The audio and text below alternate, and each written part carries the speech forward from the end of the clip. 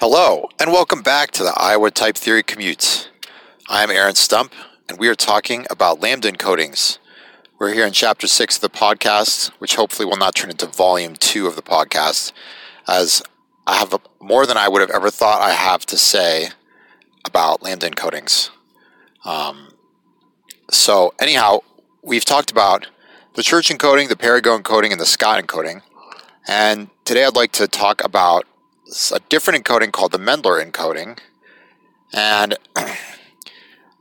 I'm a little bit iffy if exactly we can say that Mendler proposed exactly this particular encoding, but the trick that's used in the encoding is definitely due to Mendler, and it's a really powerful and super great trick that we here at Team Cedille in Iowa are using all the time.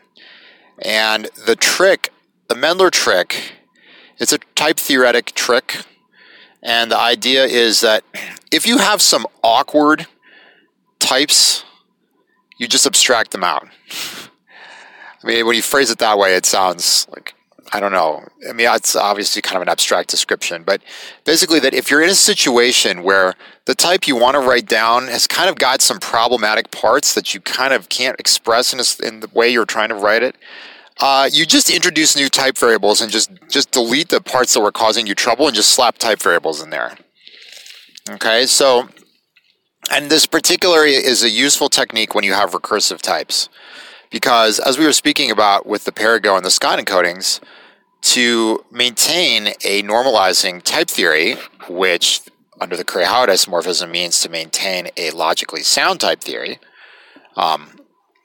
or at least if these things are not exactly synonymous, usually we're having to have a sound logic, we need our type theory to be normalizing, at least for some part of it.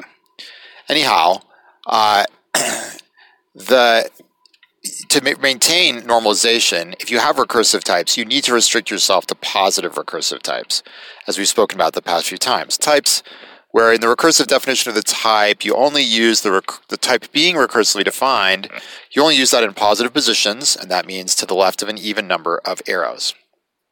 I guess it's worth mentioning as an aside, some theories like Koch and Agda actually require so-called strict positivity, which means it has to be to the left of 0 arrows. It cannot be to the left of an arrow at all, even if it's to the left of an even number of arrows, that's not allowed.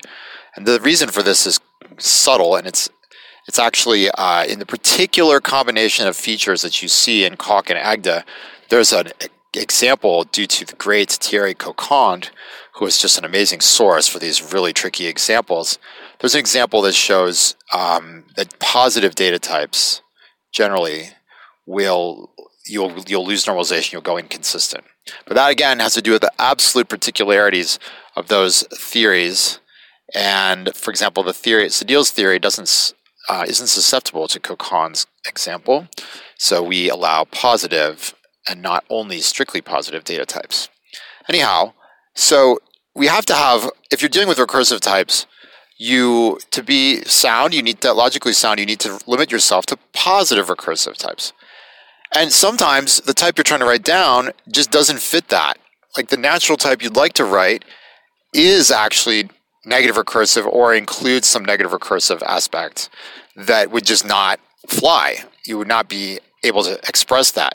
And in situations like that, the Mendler technique is extremely useful.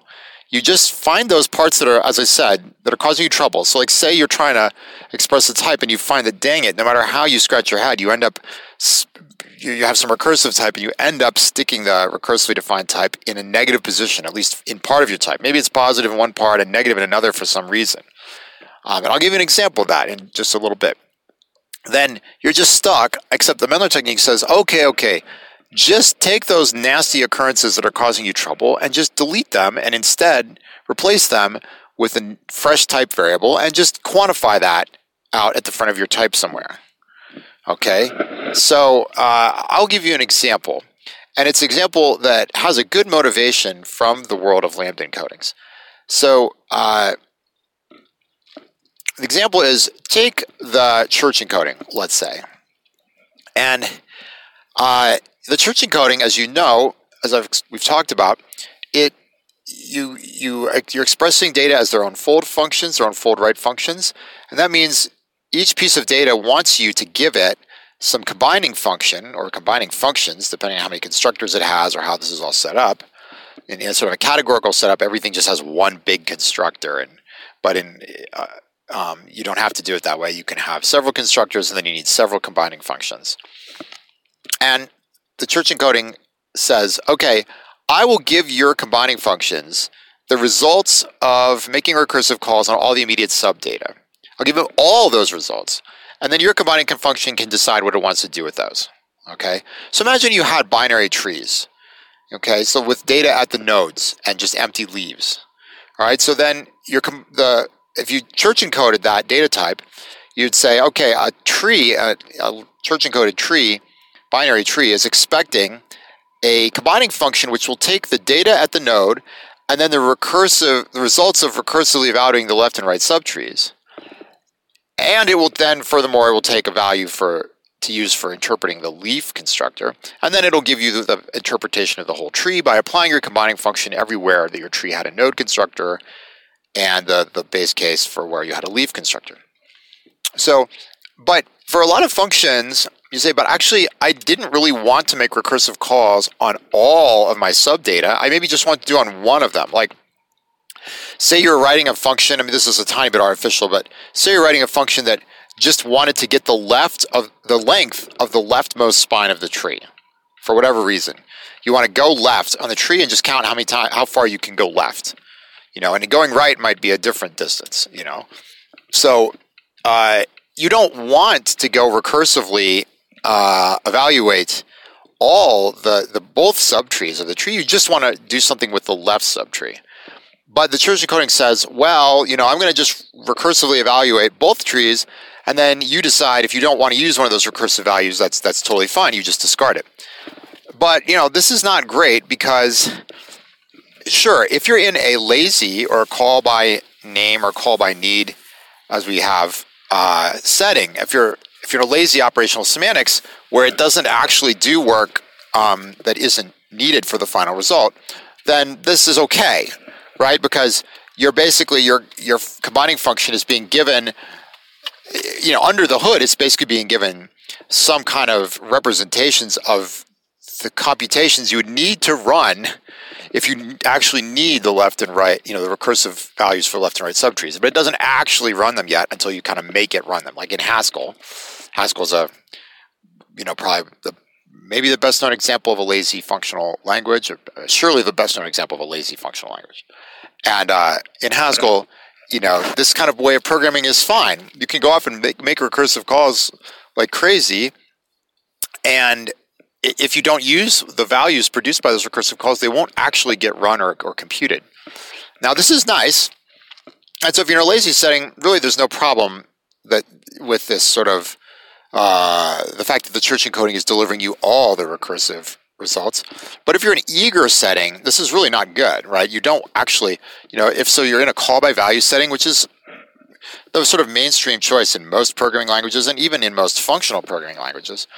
So if you're in a call by value setting, this is bad. I don't want to go and recursively compute, if I'm getting this like length of the leftmost path in my tree, I don't want to go get the length of the leftmost path in my right subtree. I just want the length of the leftmost path in my left subtree.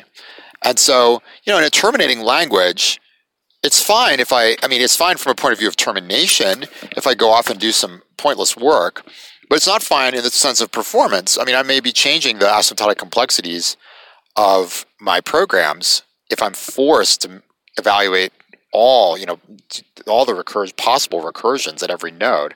That can mess things up, right? If I have a tree that's like log depth, but then just going down one path may be logarithmic time, but going down all paths could then be linear time, which I might not want. So anyway, so we really, and from a programming perspective, when I write code, I choose where I want to do recursion, right? I write this function call, that function call. I didn't want to make a recursive call there. I just don't write anything.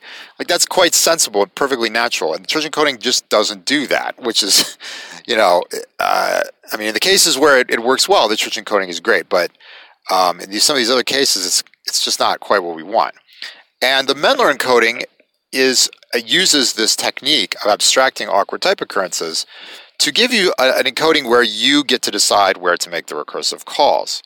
Now, unfortunately, I've set this all up for you, and I hope you're enjoying what I'm telling you about, but I'm at my destination, and this is to be another sort of 10 minutes, so that's going to have to wait for the next episode to explain how the Mendler encoding does this. But the basic idea is we want encoding where your combining function isn't just given the results of recursive calls, it's given a function to use to make recursive calls, and it's given the subdata in some form or other upon which to make those calls. So that then the combining function can choose what recursive values it wants, or what recursive results it wants for which values, and not make recursive calls on all the values by default. Okay, thank you very much for listening, and I'll be back with more about that soon.